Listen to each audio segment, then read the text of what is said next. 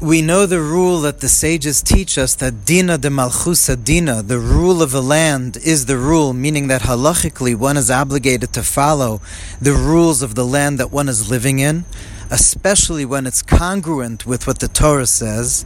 And therefore today, Thanksgiving, it's a national holiday. The nation as a whole is being asked to be thankful for what we have. Because we all know in life that one could always look at the fact that the glass is half empty or the glass is half full, and for all of us it's been another very difficult year. Everyone's been having a hard time. But on the other hand, if we look at the blessings and we count the blessings in our lives and focus on what we should be thankful for, that's always a way to bring more blessing in one's life. So I want to share with you an idea that for me personally helps me a lot to be thankful. One of the ideas that from Torah that helps me be thankful.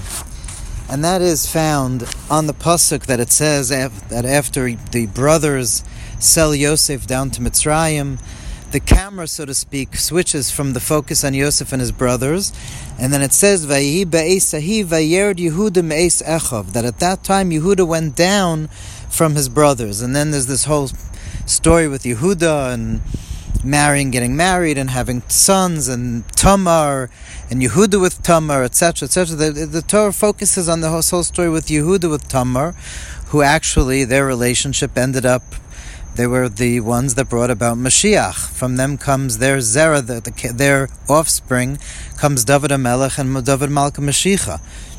And so the Medrash is commenting on this, that it says that at that time Yehuda descended from his brothers. The Medrash says that Reb Shmuel bar Nachman Pasach, Reb Shmuel the son of Nachman, began when he wanted to explain this parsha. He would quote the pasuk from Yirmiyah, the 29th chapter of Yirmiyah. It says over there that Hashem says, Ki anoichi yodati es hamachshavos, I know all the thoughts. Says the Medrash, what is Yirmiyah? What is in God's name when Hashem speaks through Yirmiyah? What does Hashem mean? Ki anoichi yodati es hamachshavos, I know the thoughts, I know the intentions. Says the Medrash, quote, Shvatim hayu asukim b'mechiraso shel Yosef. The Shvatim, the brothers, were involved with their selling of Yosef and the obvious guilt and tshuva they had to do for that.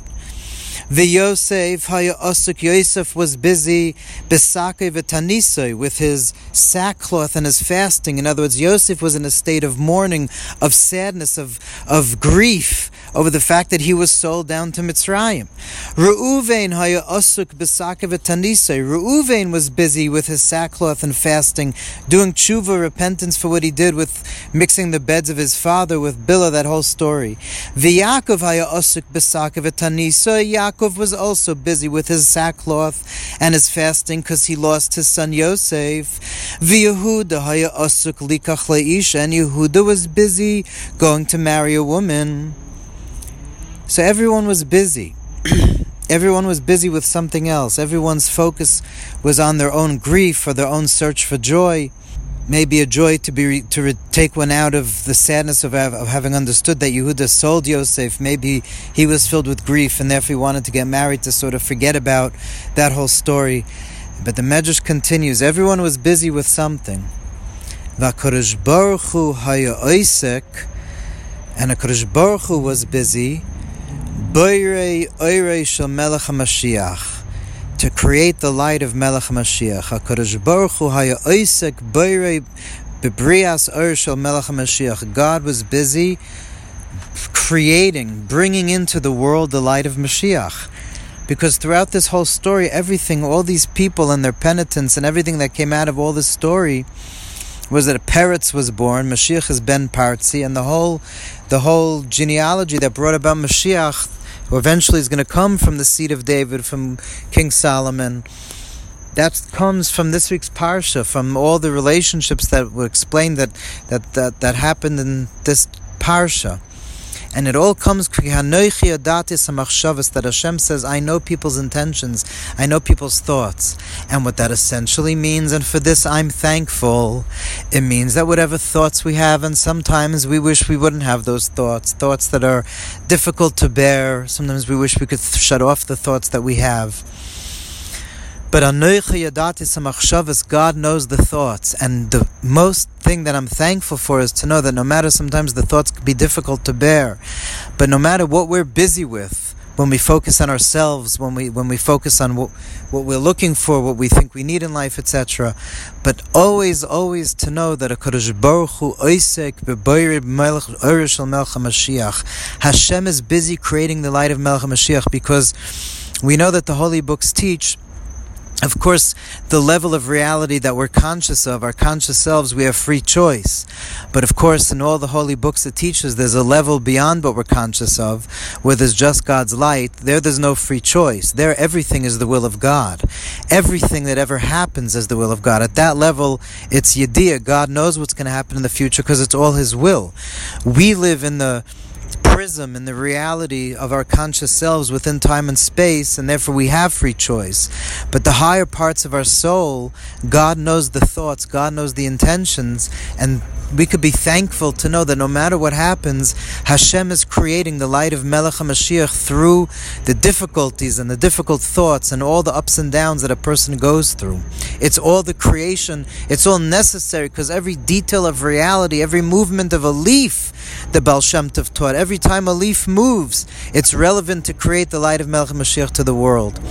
And recently, Yutas Kislev, by a Farbrengen, a dear friend of mine, asked me, he knows that I always recommend that everyone should learn the 33rd chapter of Tanya, Perek Lamed Gimel, as the beginning of the entranceway to Tanya.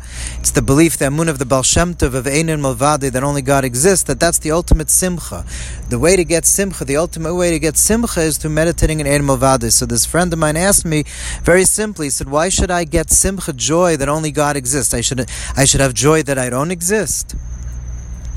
Why is that supposed to bring simcha, the fact that Ein Mavadeh, that only Hashem exists? And the answer is to have a true understanding of what simcha is. Simcha doesn't have to necessarily always mean ecstatic rapture and joy, although one that meditates enough on Ein Mavadeh can come to that ecstatic joy. But simcha means contentment and happiness and being held.